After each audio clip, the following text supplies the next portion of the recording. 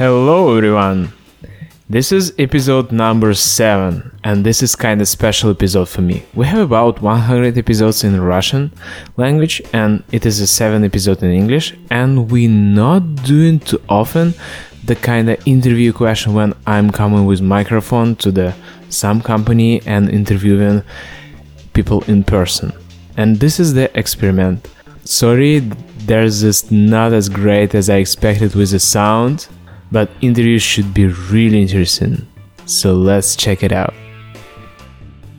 Hi everyone, this is episode number 7 Android Dev Podcast, and I'm so proud. Today I'm at the Gradle and we gonna talk all about the build system, and with us today is Hans, CEO of Gradle, right?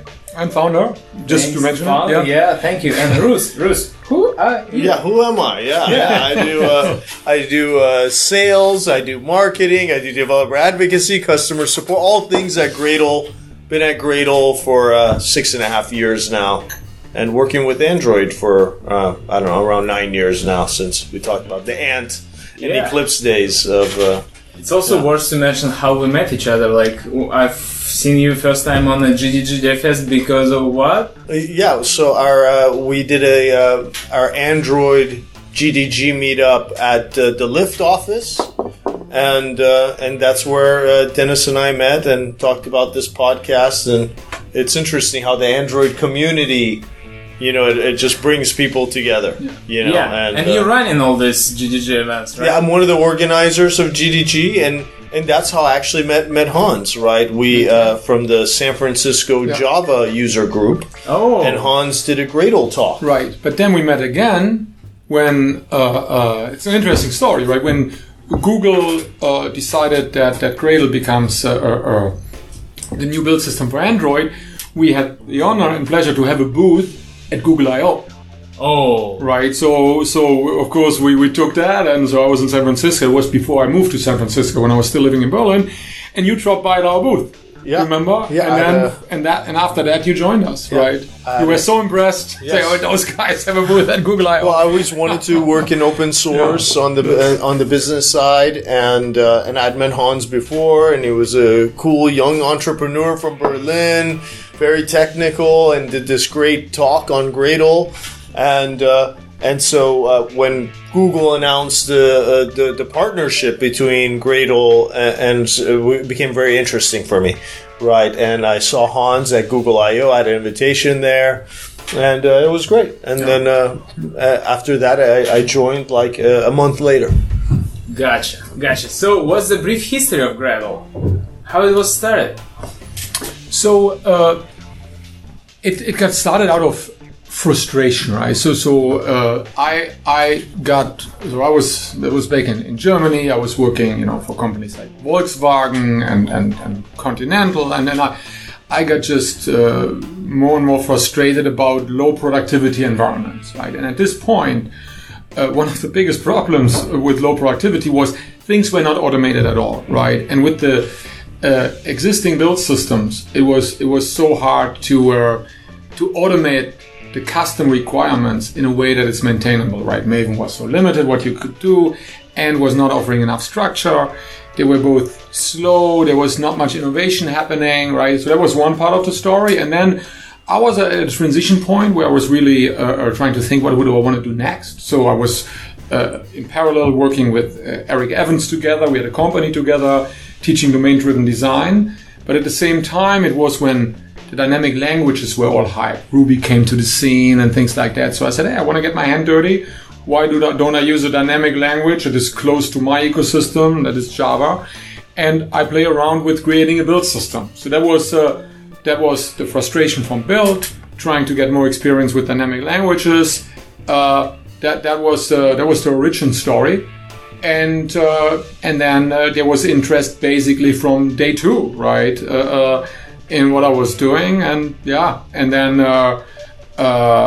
it's a conservative domain. When you start a build system, like having no kind of famous company behind you or anything like that, right? It's people are reluctant to say, oh, we switched the build system of our 500 developers to a new build system. It's technology that has when we go to the Fortune 500, their build systems are often 10, 15 years old, the builds that they're having, right? And they're very reluctant to migrate, right? So you had to initially we had the early adopters, right? And then we got success in the open source community. Hibernate was migrating, Spring was migrating. So and that gave them enough credibility that the first large enterprises started migrating, right? And so Gradle became then successful. There was in the Java space, then Android came. So and things moved on from there. Now we have 10 million downloads per month, right? And very, very healthy, vibrant community in Java as well as in Android, right? So that's amazing story. Yeah. So Rus, Artur, engineer from client tooling team at Lyft, who's helped me to prepare this episode, he told me you had some special story how Android met the Gradle.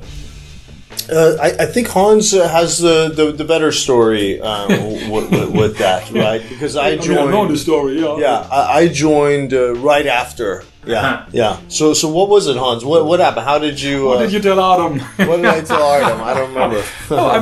No, it was. That is not. I mean, it's a super nice story, but it's not like nothing magic, right? Definitely, the Android studio team was not happy with the situation in terms of building Android applications from Android Studio, from the IDE. At this time it was still Eclipse, right? Yeah. Right. Painful times. Yeah. So they had. So one problem they had. I don't know how much. Well, we cut it. When I'm getting boring and too detailed, we can cut it out. But so one thing they wanted to solve was so a couple of things they wanted to solve. Right. One was they wanted to have one build system. They didn't want to have an IDE build system and a command line CI build system. So they wanted to have a build system that can deeply integrate into the IDE so that the IDE can delegate all the build actions to the build system. And you don't have that, or when you run from the IDE, you have all this logic in the plugin, and otherwise you have it in the build tool, right? So and with Eclipse, there was Eclipse. You couldn't even replace the built-in Eclipse compiler. It was extremely limiting. So they made that. They started that. I think amazing and definitely very ambitious project to create a completely new IDE, right? On top of IntelliJ, and then use Gradle as the unified build system for IDE, command line CI. So. But that was of course not how it started. So, but that was kind of what they were looking for, right? And they were also looking for something that can express the complexity of building Android applications. So the whole idea of build types and flavors and dimensions, right? And being able to model that complexity together with dependency management, right?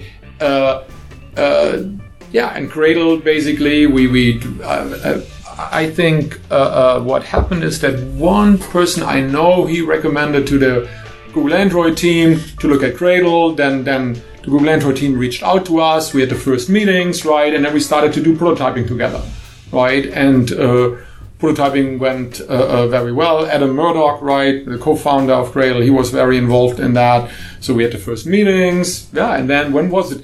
Almost forgot. When was it released? 2013. 2013, right?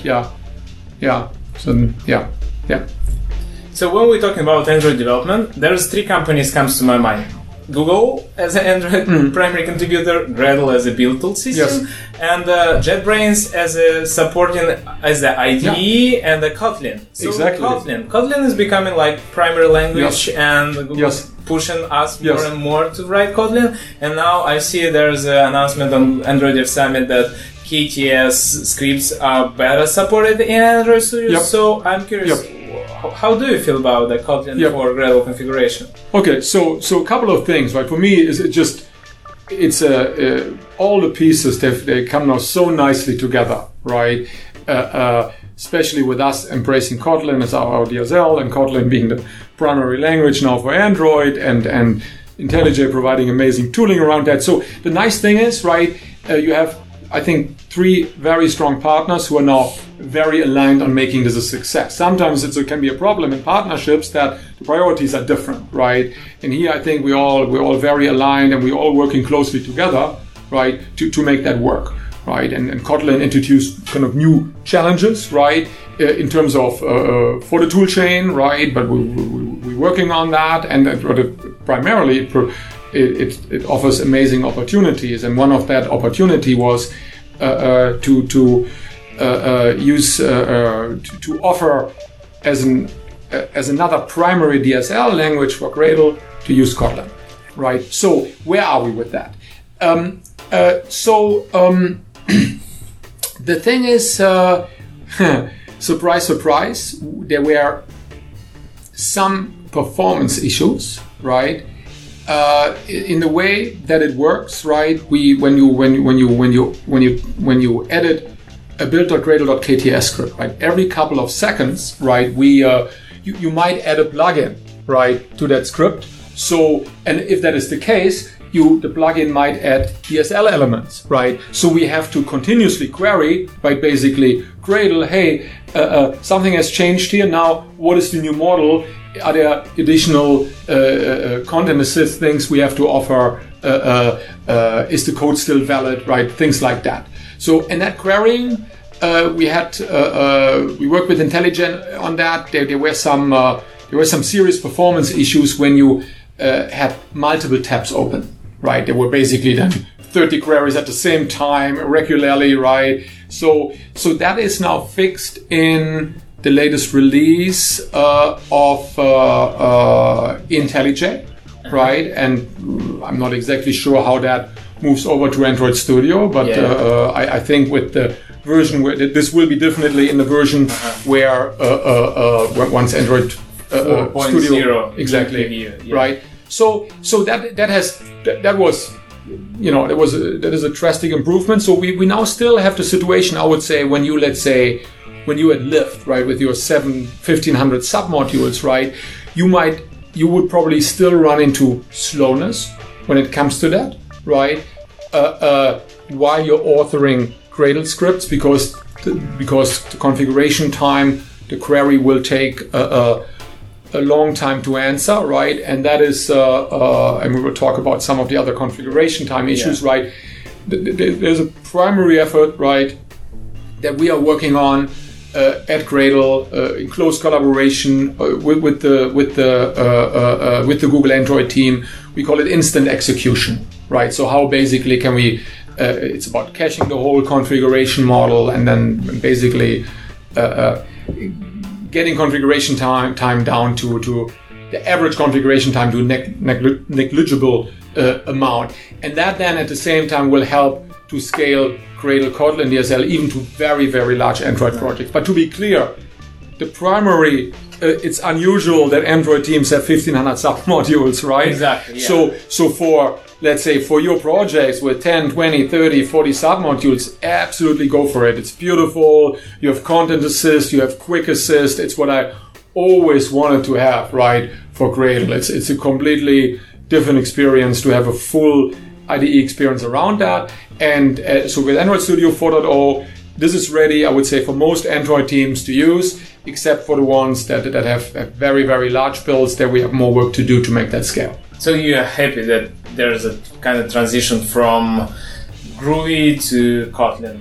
Yeah, I mean, that's why we did it. No one told us to do it, right? There's another cool story, right? So, well, it's kind of funny. So we had a booth at Java 1. 2000 and names, the years kind of getting blurry. When did we? Probably 2016, something like that, right? And IntelliJ, we always had a good relationship. They were our booth neighbor, and that was when Kotlin was getting, when it was still pretty not that much known, right, and that much used. So it was 2015 or 2016. I think it was 2016. Anyhow. So I said, hey, I heard about Kotlin. Can you give me a demo, right? Oh, wow. So, and I had not much, to be honest, at this point, much idea about Kotlin, and of course my focus was, so what about? This is a DSL language. You can do this with this, you can do that with that, and I got so excited. I said, wow, right? This is what I was always looking for, and we will never be able to provide such an experience in terms of deep IDE integration, right? And also the performance aspects, right? Having a statically typed language as the DSL, right? You get rid of one dimension that can introduce performance problems. So after Java 1, we met actually in this building in the same week in San Francisco to dive deeper into that, and we made a commitment, right, JetBrains and us, that we really dive deep into this. This was not driven from Android or from Google. It was just, basically, I got super excited about it, and they got super excited about the idea that Gradle can then drive that aspect of Kotlin and the adoption. And then a great partnership came into existence, and we worked very hard. There was a lot of stuff to figure out, right? Both sides to bring this to fruition, and I'm super excited about it. Yeah, absolutely. I'm very happy when people use that. It was a major engineering effort on our side. That's cool. Yeah. So talking more about the Android Studio idea and Gradle relations, what is it faster, to use Gradle from terminal or from IDE? Yeah. So from IDE, right? But to qualify that, it's a startup overhead that is lower from the IDE than it is from the command line. From the command line, we have the Gradle daemon running, and when you start a Gradle build from the command line, we fire up a client. That client looks for the daemon and then triggers the build to the daemon. So, and this startup time of the client, the way can be 500 milliseconds, right? And that 500 milliseconds you save when you run Gradle via the tooling API from a warmed up JVM that already is alive, right? So that's the answer. Am I right that the integration is like not just running some scripts of the Gradle tooling, it's more tightly integrated to the IDE? Yes. So I mean, what we have is exactly right. We have something we call a tooling API.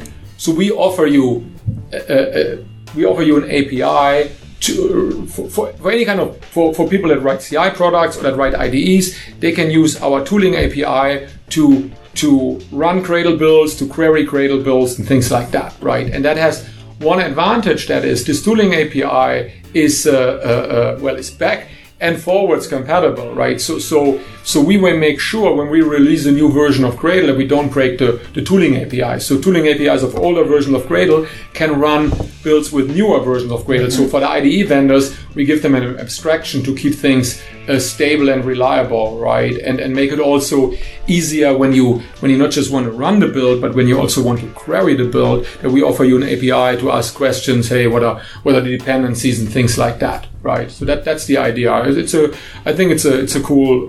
It's a good thing that we created that. Yeah, I got it. That's really good answer. Yeah, making things clear.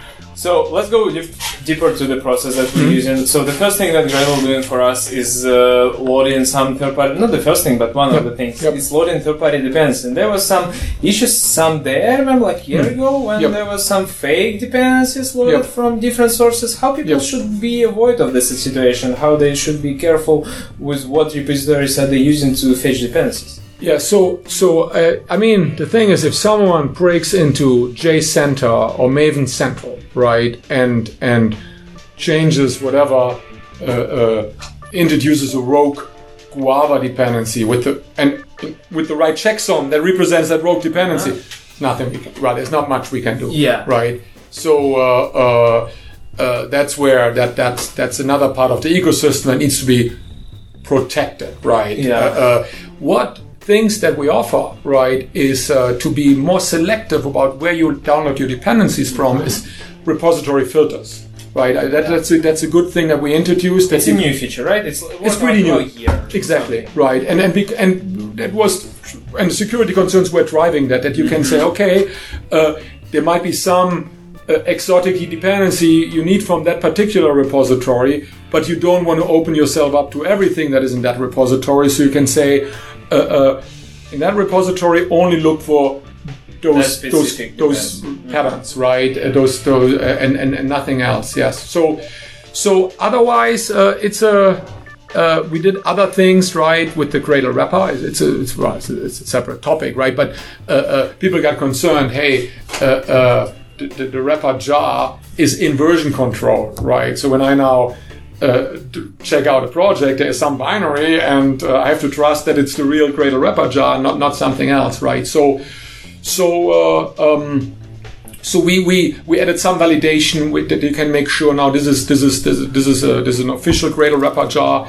I mean, we have to be the whole tooling ecosystem. I think is getting more and more aware about that this is they're interesting attack vectors, right? I remember a couple of years ago, the 5th most popular Eclipse plugin was spyware, and people were just installing it like nothing. So it's something we're working, for example, we're working now with GitHub on the new package work they're doing. We're working with Sneak, right? So to kind of make it more convenient, right? Mm-hmm. To build up security quality gates, right? But it's many dimensions, right? Yeah, I got it. Yeah. I think that's answering the question. And the second thing I want to discuss, the main thing that we want to discuss, because when people start thinking about Gradle, the first thing that comes to their mind is like build speed. Like, Gradle thing, because Gradle is all about the build. Yes, so absolutely. How we measure in our real life is just how faster it's building or how it's slower. Yes. So let's talk about multi-module projects. It became a trend like a couple years ago. Before that, everyone was happy with a single module architecture, and after that, they were split into domain logic and some UI logic, just couple modules, and after that people start thinking, what if I split to more amounts of modules? Will it increase the build speed or not? And there was, and now there is two rumors or points of view. One saying you don't have to split to many modules because incremental compilation of Kotlin or Java is way much better than multi-module setup and support by build system. And another myth or point of view saying you have to split as much as you could, and it will increase your build speed at all. Okay, they're very interesting. But it's a good point you're making. I was because there are rumors and builds are complex. So I was surprised when, let's say, we go into DroidCon and conferences like that, right? And then we heard from quite a few people when I asked big Android projects, how many modules do you have? 3. It's like 3? You have 100 developers, you have 3 modules? Yeah, we thought that Gradle is slower when we add more modules, right? And I was like, when you had 1,000, right? Yeah. But we have to talk about that. But 3, right? So it's great. There was this idea, right? So we strongly encourage, right, to modularize more, but right, not overdo it. So it's an interesting. We couldn't have a long discussion, right? So it's an architectural discussion. What should be what determines the boundary around a module, right? Build speed is one thing, but there's also from a domain modeling point of view, right? You should have boundaries. You don't want to overload the developers necessarily with a too fine-grained dependency graph, right? So I would say there are various factors, right? So I would not.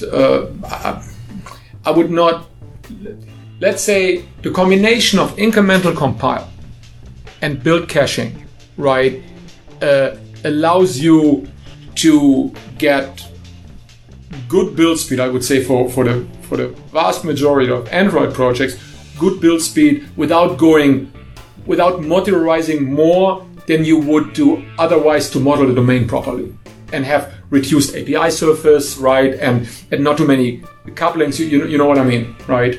So what that means, I cannot give. I mean, let's say, I would say 100 people development team, right? That has a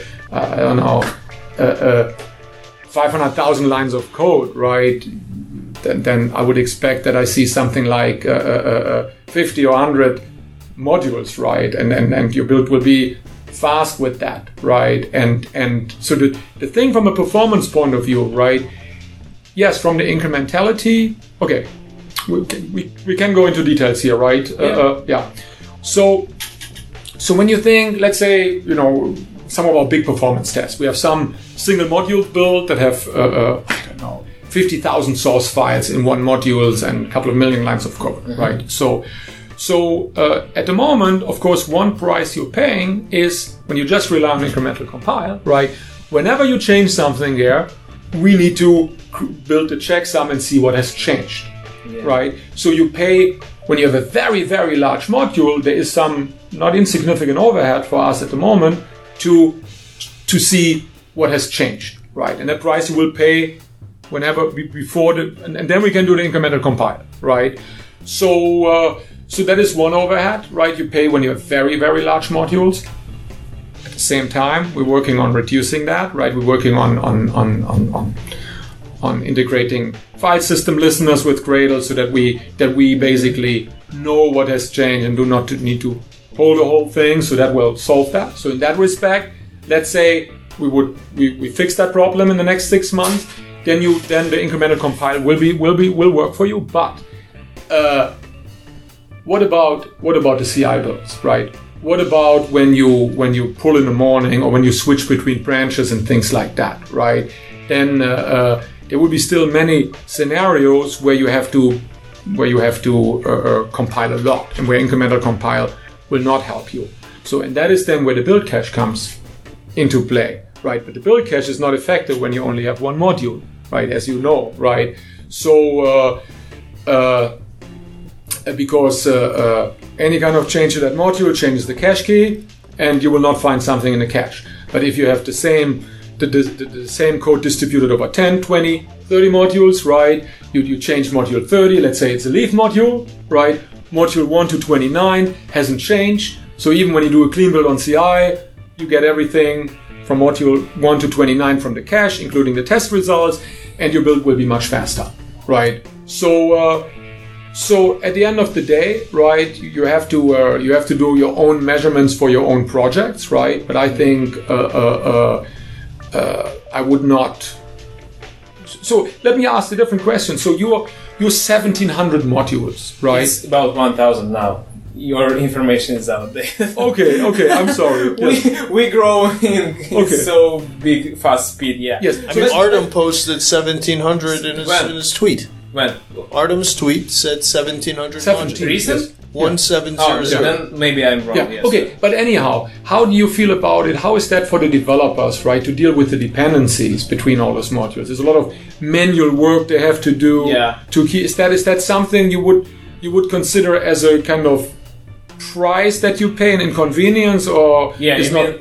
This is not actually the price. It's actually reason to split to so many modules. When we split it in that amount of modules, developers can control what exactly in the visibility of the modules, and we just include the dependencies that we want to include. Yes. What we want to make visible from that side of the code space. Okay, so but what you're saying is this is still domain modeling. You're not creating so many modules because to make the build faster, to optimize for the build system, you're creating so many modules because that is how you want to model the domain and your API. This is the second reason. There's you know what I mean? From my point of view, for us, it's two reasons to have so many modules. The first reason is to improve the visibility of the parts of the code and prevent to mix all the code in a single module when it's hard to figure out how it's working. Yes. And then refactor it. On the second side, the build cache is the second thing. And because we at the scale of 70 plus developers, so we compiling all the time, so we want to fetch from the network most of the remote cache as soon as So my question is, if let's say if build speed were not an issue, if build speed would always, whatever you do, it's 100 milliseconds, right? How many modules would you have? I think if we can solve in another way the visibility checks with the proper imports or modifiers of the code, then we don't want to split code at all. Yeah, I don't see any for us. Yeah, maybe maybe Artem has another opinion. Yeah. But that's my opinion. Yeah. Okay. So in any case, I think find a boundary that works for you. It should be primarily driven, I think, by I think by architecture and API And team surface size. and team sizes, right? Yeah, And usually such a modularization also is then good enough to give you really good build times. If it's driven, I would say if it's driven from the architectural constraint and from your API, that usually leads to a modularization that is then also should give you sufficient build time results. Yeah. At large scale, it's a different discussion, right? But for on the most middle- Android teams, absolutely. Yeah, but let's go over. So we Yes. already touched the lift and Artem. Yes. So Artem did the research, and we include the link to the episode for our listeners. Yes. This is like post.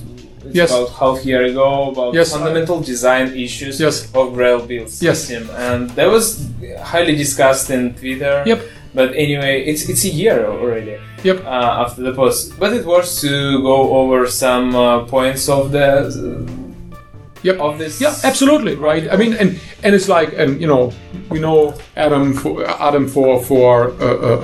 quite a while, right? We always, great engineer, appreciate his feedback, right? But of course, I mean, most in it, and we went to Lyft, right? That's how we met Yeah. with Artem. Yeah. We went to Lyft. This is maybe 2015, something like that. Maybe 2016. And they were like, "Hey, we have all these build time challenges. What should we do?" And that's when we first met Artem and team. Yeah. So two things, right? There's two biggest or two number one items where configuration is not cached, and API, how they. and configuration is serial. Yeah. Right. So that is something. Yeah, absolutely. We know that, right? And I think to make Cradle to provide a good developer experience for the larger Android teams, that's absolutely what we have to do. We're working actively on that, and we have to, if you Google for instant execution, right? We're doing the first test with partners who have very, very 1500 submodule Java build, some of the large Android teams. So where we now trying this out, right? And the results are very promising. So we are working on making configuration cacheable, and will completely change the whole experience, right, for large Android. And that is a key thing, right? At one point, right, it's the team. It's not just that the module number is growing because people make them smaller. They're growing because the code base is growing, right? Yeah, that's Headcount is growing, right? And for Android, like crazy, right? More and more organizations are mobile first, right? When you look at the teams, what is the growth of Lyft Android team of the last year? Would you know? It's like half, like two times bigger than a year ago. Yes. The growth is high, and demand of the development and more features. There's not that many. To be honest, it's not that many that scale applications in the world. But anyway, devices becoming more like everyday usable, and the applications becoming more complex, and that's why there's such a huge number of modules and such huge amount of lines of code coming to mobile, because before that there was no Photoshop size applications or something like that. But now applications becoming more complex, and that's why this kind of trend of multi-modularization happening in the last 4 years. Yeah, and the thing is, which makes sense for Android, right? When you look at the larger Java teams, for good or bad, they're all going to multi-repo, extreme multi-repo, right? So for them, monorepo is kind of the same as monolith, which is of course not correct, but that's a perception, right? And they basically, we now meet regularly teams, 100 developers, 500 repositories, right? Something like that. So and without going into the details of let's say monorepo or large repo versus many small repos, right? But that's how they do microservices. For them, microservice per repo, something like that, right? So in Android, it is natural, I think, that you say, hey, we have an Android app, it should be one repository, right? It's kind of an interesting question. Should you do the same when you have 5 different Android apps, right? Then it gets kind of a little bit more interesting. But anyhow, because the releasable unit for Android is the app, right? It is natural that everything is in one repo, and at least naively think, right? And then you have a large build, right, as the team grows.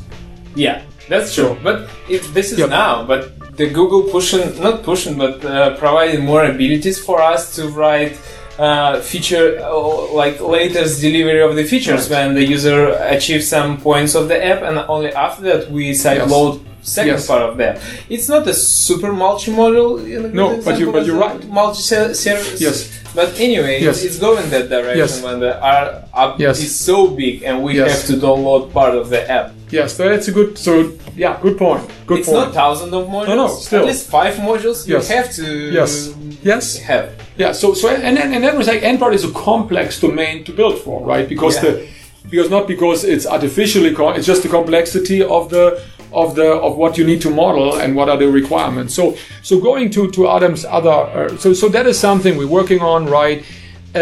Now I need to remember build against API. We compile against the API, right? So that's before we start discussion, let's talk about what is the API exactly, because not every listener is aware of the difference. What is the API itself? So API is a part of the public interface of your module, that everything that other modules are touching, and when you change something internal that is not part of the public interface, then there's no reason to recompile those third-party dependencies again, because nothing changed for them. The public interface of the module is the same.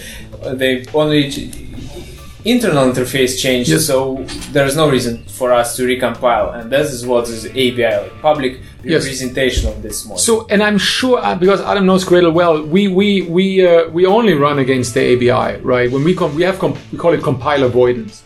So if you have a module A that depends on a module B, right, and you only change an implementation detail, let's say you add a logging statement to your method body, Gradle understands that the API doesn't have changed, right? So we will not recompile module A because of that change in B. Right.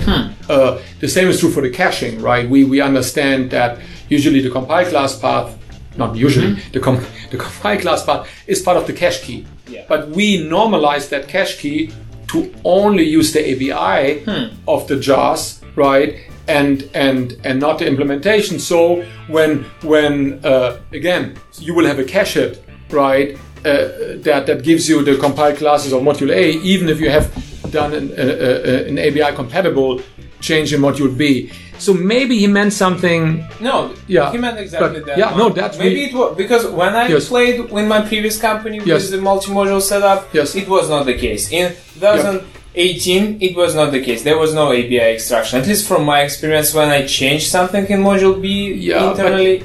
But then, and did we at one point it was always enabled by default when we shipped it. So that's kind of I think we shipped that 2008. Yeah, 2018 we shipped that. So it might, and then maybe So anyhow, that is a feature we have in Gradle, right? And the other thing that we have in Gradle that's interesting, right? When you think about it, it's also part of the whole surface discussion of your API. So we introduced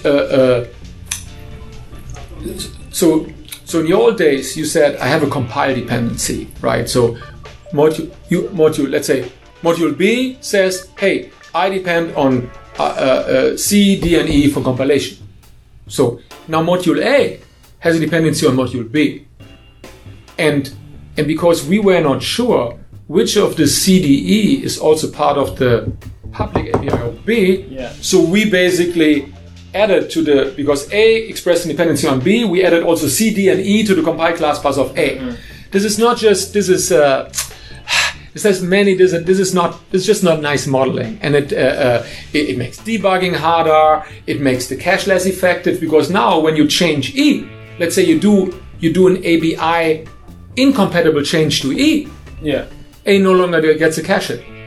Right, and things like that. So we introduced to model that better the concept of an implementation dependency and an API dependency. So B can now say, you know what, D and E are implementation dependencies. So when A now depends on B, C and D and E is not a class path, but it can say C is an API dependency because let's say C has a class that B extends. Yeah. Yeah, you get it right. We're so, using that. Yeah, okay. So I just wanted to make. So, but that's another part of that. That's true. Of that. How Of that. you play with the configuration. Yes. And reduce the. What you want to do is you want to isolate the changes from triggering, invalidating. Yeah. Cache hits, right? And and that's when you have a smaller compile class path. You have that. Yeah. So talking about cache a little bit more. So but just to when those are the fundamental design issues, right? It looks like solved. Or in progress, right? Or at least in progress. In progress. So that is a great news. Yeah, this is amazing. So talk about the remote build cache. For us, we're using the bug build system because it's was the only available system that we can integrate instead of Gradle. Yep. And we're using primary for build cache. Remote build cache. Yes. Because we're able to use that feature. What about Gradle? Is it possible now to use a remote build when it's part of the modules that not changed? It's just fetched for every team developer in a team from some server. Yeah, absolutely. You're talking about a remote build cache, right? Yes. Absolutely. Right. It's amazing. And and we highly recommend that. And what we're doing, right? I mean, we want to also provide that for other build system, but we also provide you a lot of analytics, right? Because caching is a complex thing in teams that, even with 70 people, it's complex. When you have 500 people working from all areas of the world, right? How do you make sure that that the quality of service is good, that you can see, right? And sometimes it's unclear. You have an archive, let's say it's 500 megabytes. Now someone is working from a cafe. Yeah. Is it worth now using a cache, or is it now faster to build it yourself? Some stuff like that. So you want to have good analytics around that. But caching is for me is absolutely is it part of essential. the Gradle Enterprise? Is it only for paid subscribers, right? No. So similar with Bug, right? So Gradle open source. If you think about it, right? Bug will probably be the same. Gradle open source offers two things, right? So one is a local build cache, right? So that even when you switch between branches and things like that, right? You have a build cache, and even if you do a clean build, right? You have a local build cache that comes with Gradle, and then it offers a cache client, that basically, which is asking a build cache, hey, do you have something for this key? And what Gradle Enterprise provides is a remote backend that is compatible with the Gradle cache client, and is multi-node, offers replication, offers the whole cache analytics, right? That is the commercial feature. But otherwise, it's in that respect, it's similar, right? For Bug, you probably created your own backend with probably not that much analytics around it, and so that is basically what Gradle Enterprise would provide you, right? So the next question is we talk about the remote and improving the allocating these remote things, remote build execution. When we when we're sitting with the MacBook Air in a cafe, as you say, without charger, and want to build such a big application with thousands of modules or millions of lines of code, and we want to move it to the server. Yes, absolutely, right. So two things, right? Or three things. The way we see this, right? So one thing we really want to add, rather sooner than later, is remote build execution, which is not distributed build execution, right? Just simple way that you can transparently run a build on another machine, right? So, but that will only be that what I mean with that is on one other machine, right? So then we come to the very interesting topic. Well, why not on many machines? Right, a single build. So the way, so first of all, I think for many people, just being able to execute remotely, and I remember at least that Adam created something like that when Lyft was still using Gradle. It's a mainframe. For the and we want to make that a built-in capability, right? So for Gradle, and actually we'll also do it by Gradle Enterprise for Maven builds, right? Which we also support, just to let you know. But for Android, not interesting, right? So, and then it becomes so now we talk about build distribution. So what we are working on. But that is we will work on that as a commercial feature, right? Is very fine-grained distributed execution of tests, because that's where we see is the biggest bottleneck. Definitely in the Java world, right? But also in the Android world, it's a big piece of the... More and more. Yes. Unit test is fast enough, but when we come to the stage the UI test and when we have to compile whole application, and even the unit test, right? If you think about it for CI builds, right? As your application is growing, at one point you have maybe 50,000, right? And then so that is something, right? But then that's interesting in contrast to the cache, right? To a generic, let's say, distributed builds where the unit of distribution will be the test, right? The way we do it for tests will be you can distribute per test class or even per test method, right? And then very, let's say, specialized agent for that purpose with that where everything is warmed up, so where you don't pay a high overhead, right, for executing something, so you can do it very fine-grained, right? That is for us, so remote execution, then distributed text execution, and then the next thing will be generic distributed execution, right? So the latter we cannot. I mean, talk is cheap, right? I would say so the generic distributed execution is an interesting topic because you have to have smart scheduling, right? It's the same with the cache. If you not do it in the wrong way, you can introduce inefficiencies that way, right? So that's one aspect. The other aspect, right, is that I think to do this really fine-grained, right, having a very fast Gradle configuration time will be great, right? Because you run the same build, let's say on 100 machines. Let's say at Lyft, what was your Gradle configuration time? Probably 30 seconds or something like that. And then you would have to wait 100 times 30 seconds. So then you say, maybe run it only on 5 machines, right? So, but if we get this down, and the idea of remote cache configuration is you can also share the configuration via the cache, right? So CI builds can now build a configuration model, right? And can share it across developer machines, and so that will be, let's say, the work we're doing in that area, right, will then also be an enabler to do this more efficient. But first, remote execution and distributed test execution, and then that I think will help a lot, right? Wow. Yeah. So let's go back from sweet dreams of our future. This was amazing. To reality. My engineers, I'm gonna get phone calls. What did you promise? No, but we're serious about that. Right? We're serious about that. So APT and KPT annotation processors. It's become kind of popular again 3-4 years ago. I think this is one of the reasons why we started in Android, many engineers doing these multi-module setups because of APT, to separate annotation processors such as Dagger or data binding or others to one modules and keep others untouched, because APT itself is taking time and it was not cacheable. So here's from what I understand, and that's where I should have asked I think this is now it's definitely cacheable, right? And I think it's also is it already and I think it is also incremental now. Don't want to say anything. So that has definitely improved the situation, right? So I would say there is still there are still some inefficiencies, particularly with KPT, but I don't know the details. I know there's definitely work in progress on improving with things. JetBrains and the Google team, right? Oh yeah. So that is. But at the moment I'm out of my depth, to be honest, to talk about those what exactly that is.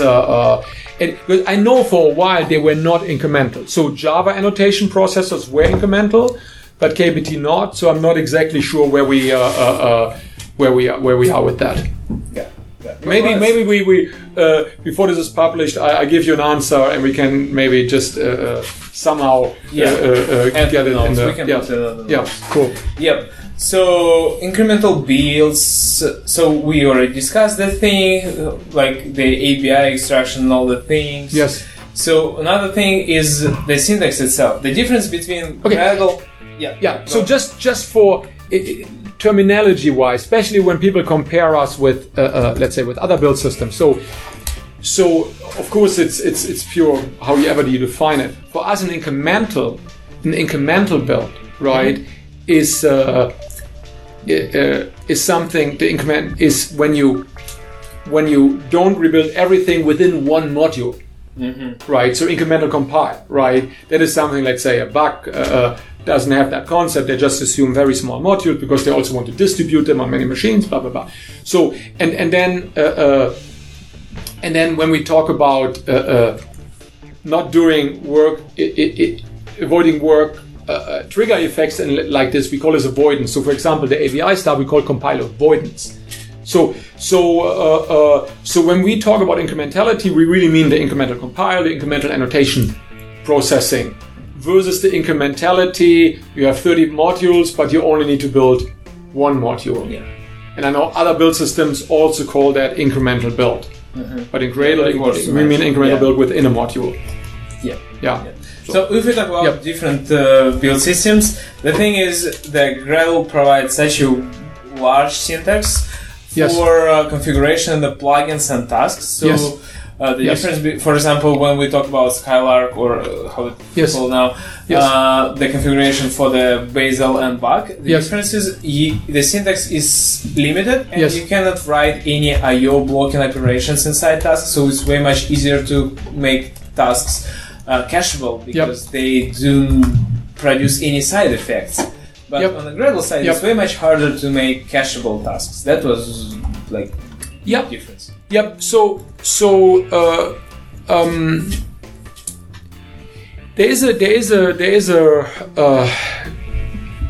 let's say there's a conflict, right, between. So one of the design goals of Gradle, and I still think it's an important design goal, is to allow you to have a high degree of automation. So we want to give you the tools that you can automate what needs to be automated and don't restrict you too much, right? So for example, in the old days, Bug didn't have an extension model, right? They were just saying, hey, we're at Facebook, we implement whatever our developers need, that's our model and it works within a company, right? So of course, there is now an extension model, but there's still flexibility. Certain flexibility is very important, and it always depends. The trade-off depends. Do you have the largest monorepo in the world, right? Or are you, let's say, smaller organization, right? So they can be. You can put different weights on those different qualities, right? Depending on how you're building software. So having said that, right, we invest. So first of all, the question is, right, how do you make sure that let's say builds are reproducible? Right. So one thing, right. So if you make basically incremental change and you don't get the same result as on a clean build, right? Then some task is missing. There's something not reproducible, right? And you need to figure out, right, what is going on there, right? So. And so we have good diagnostics tools for that. We have written blog posts on that, right? How you can, you run two builds. Do they produce the same results? You run incremental versus clean builds. What is the difference? And we show you the difference in files, and so you can detect potentially stale outputs and things like that. At the same time, right, we're getting more strict, right? So when you start from a position of a lot of flexibility, right, and then you discover from a domain-driven design perspective, the context boundary is now imposing problems. It's not the right context boundaries for, now that you have introduced the cache. You know what I mean? This is now imposing problems, a certain type of flexibility. So we will make Gradle stricter, right? We have to do this step by step, right? We have to, we cannot easily break the builds. So, for example, things that probably will not be allowed, right, and will lead to failing builds will be things like overlapping outputs, right? Two tasks writing into the same directory, right? That is killing the cacheability. At the moment you get a warning, we will move this to a point where we say the new default mode in Gradle at one point will be a strict mode where that will lead to build failures. And then you have to tell us, no, I will accept it, right? So we will reverse it. Things getting more interesting, right? When it comes to so what we're pretty good at is detecting cache inefficiencies, right? So you run the build 2 times and you wonder, why is this not cached? And we provide you really good analytics around volatile inputs. Oh, someone put a timestamp in the test in the jar file, and that always creates a new cache key for the runtime class path of the test task. That's why you always need to rerun something like a timestamp.txt file, right? Things like that. So, but what you are referring to is how can we detect when the task is doing something, right? That and using something that is not declared as an input, right? And that will be a more intrusive thing. That is something we are evaluating and we are working on, right? So some form of sandboxing. So we will make it stricter and stricter the default behavior, so that caching will work more and more out of the box. Yeah. But to be also why it was a special thing with Android, once we introduced the cache, right, there was a lot of work that the Google Android team had to do to make all the tasks of the Gradle Android plugin cacheable. So there was also this transition period where the cache effectiveness was not that good, right, out of the box. And now I think we're pretty much it is very good. So that is another area where Android had to wait a little bit until they had good cache effectiveness for all the out of the box tasks, right? Because they were input out. Yeah. So that's the story. Yeah. Yep. Thank you. So, for example, I'm an average Android developer, in the terms of the size of the application, I have millions of applications in Google Play, so I can't even assume how many Android developers exist in the world. Yes. Because what's the average config do you think is good for now, like for a build from maybe your analytic or your point of view or some understanding how things work? How much actually RAM should be allocated for Gradle for medium-sized project? Yeah. So who was the company? Well, I know the company, but let's say it was a private conversation, so I'm not sure if so I don't share any names. They told me that for their large Android build, Dagger was consuming 5 GB of memory. Oh, wow. Right. So it's not just always, yes, it happens when you build, but that would be with any build system, right? That's fair. So it's a complex ecosystem, right? So I think for builds like Lyft and even bigger, it's not the biggest one, as you said, right? But it's clear the fastest possible system with the maximum amount of memory, right, is good enough. So for like couple screen application maybe with some like maybe data binding on or not. Like I used to work in the middle average size startups, and it's not that huge, but anyway, sometimes we can by adding more and more foundation processors, we increased our build speed from like 3 to 13 minutes for clean build, and we was so sad about that on the average 15-inch MacBooks. Yes. So the question is, I understood, right? So the question is that is then, for example, parallelization, right? What is the solution to that? Could you actually even use the 4 cores at the MacBook had at this time, right? Yeah. Or did you have only a small number of source modules that you couldn't use the parallelization? So how much were you already using the resources of your MacBook in an optimal way? Yeah, that's a good question actually. Right. Yeah, it depends. I think so if we go back to mono module to multi-module setup, will multi-module setup help to allocate every core, or even when we build a single module, it No, actually not. When you have a single module, most stuff will be just a single. It would be single. Yeah. When you build a jar, right, it then depends on some of the underlying. For example, the Java compiler is not multi-threaded. Yeah. Right. So what can we do? Right. Exactly. I mean, we could do that, but you know what I mean. It help when we 100%. Right. So at the same time, here's an interesting thing: the parallelization probably will not.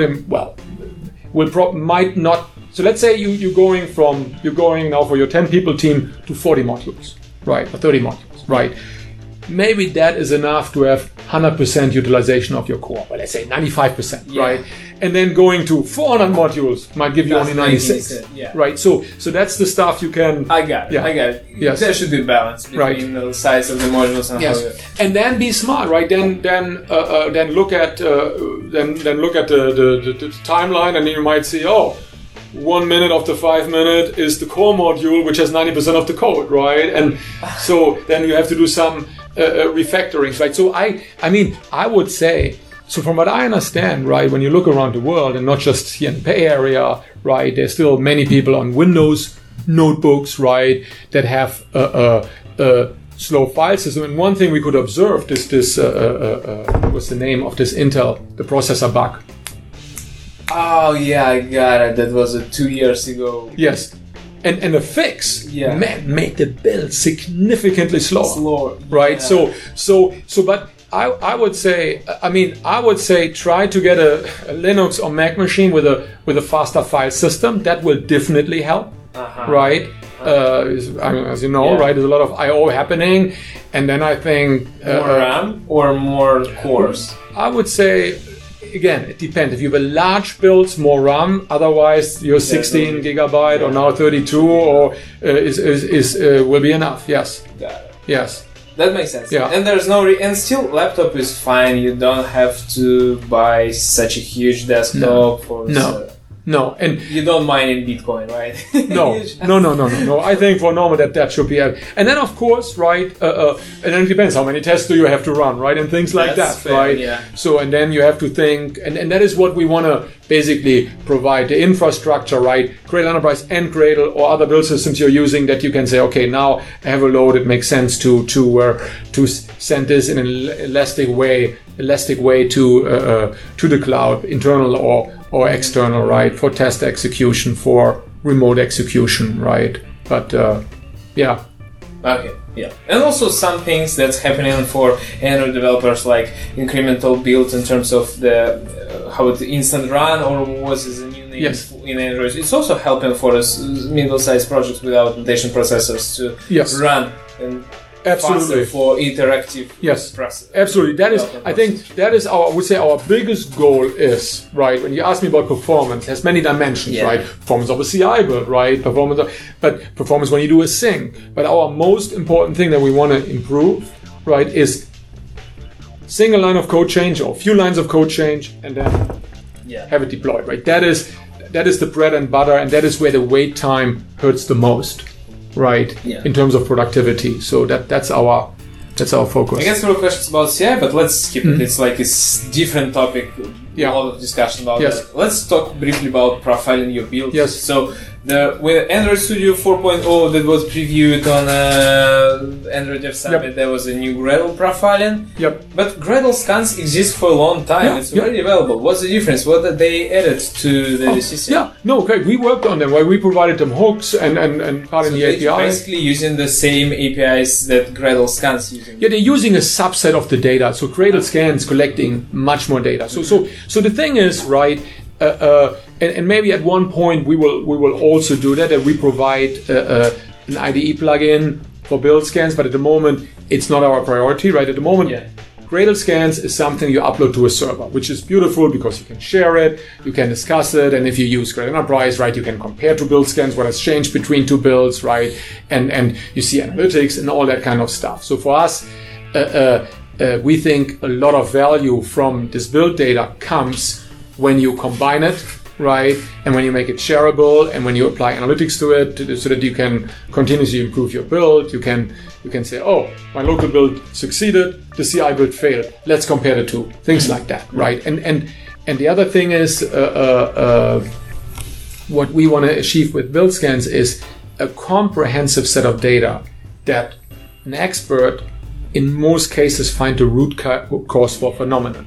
So including all the inputs of the task, right? Cache bandwidth, dependency download bandwidth, all those things, which Gradle plugins have been used. So that is a comprehensive data that when you have an issue, you don't need to try to reproduce it, especially when it's flaky. Yeah. But we give you the data to analyze it.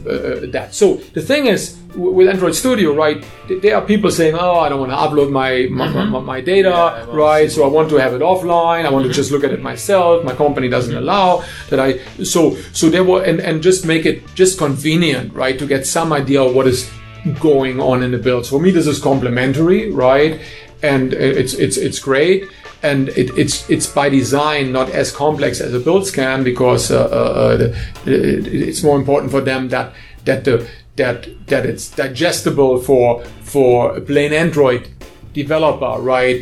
The problems that are detected versus being comprehensive. Yeah, so you're saying Gradle providing a huge amount of data, but you should be able to analyze the data. And for Android Studio case, as far as I understand, they provide some kind of brief tips. What should you do to improve your speed? And it's cool what they do. I mean, exactly. Because it's just for a Android-specific topic, and they have a problem. Yes, and then you can see, this is interesting, so let me create a build scan. I want to share it with someone, right? So they're complementary. Yeah. All right. So, any wishes for our listeners how to be more happy with the build system and how to enjoy the process? So here's the thing, right? I think, there actually is, right? Depending on you have to take developer productivity serious, right? So it was interesting when one complaint or many developers raised, right? Also in Android world, were saying, "Damn, we don't have any good arguments for our management to give us resources to invest into developer productivity, right? We struggle with convincing them to invest into developer productivity." So the thing for me is, right, whatever toolchain you're using, if you have reached a certain level of complexity and this toolchain is unmanaged, unobserved, right, and you don't detect regressions, you don't know when something happens, why it's happening, whatever toolchain you're using, it will degrade, it will regress, and will pay a price for that. Yeah. So you have to get into the mindset, developer productivity, I need to apply engineering to developer productivity. I need to make that a discipline, like application performance, right? I'm sure at Lyft you have a very, very sophisticated practice around the performance of your app. That's right? True. Right. And you need to have the same for the performance of your toolchain, right? So that is something. So otherwise, no technology, no build system in the world, no cache, no whatever will help you because, I give you an example, right? We had this company, right? That's where they were having a huge Maven build in this case, right? And the CI build was taking hours, right? For years. And then we started collecting data and we could see, okay, just creating the jars for the CI build took 40 minutes. If you did it on your local machine, it took 1 minute. Oh, wow. Oh, SSD anyone? Yeah. This was not a poor company. They just had no idea that this had such an effect, right? Yeah. And then we see companies regularly that for whatever weird reason they run tests 2 times, the same tests in their CI pipeline, all this kind of stuff, right? So you have to monitor, you cannot, the tool chains are too complex to nowadays that you can just say, whatever, I throw everything in, I copy everything from Stack Overflow in my build script and use any plugin that is out there and any annotation processor that is out there, right? And then I just hope that everything will be fine. And if not, I curse the build system, right? We have our job to do, but as developers, you have to actively manage your tool chain, right? That's true. That's true. All right. So that was Hans. That was Rus. Thank you guys for having time. Thank you. That was a great pleasure to speak with you. Yeah. Thanks for inviting us to the podcast. Yeah, Thank you. Welcome.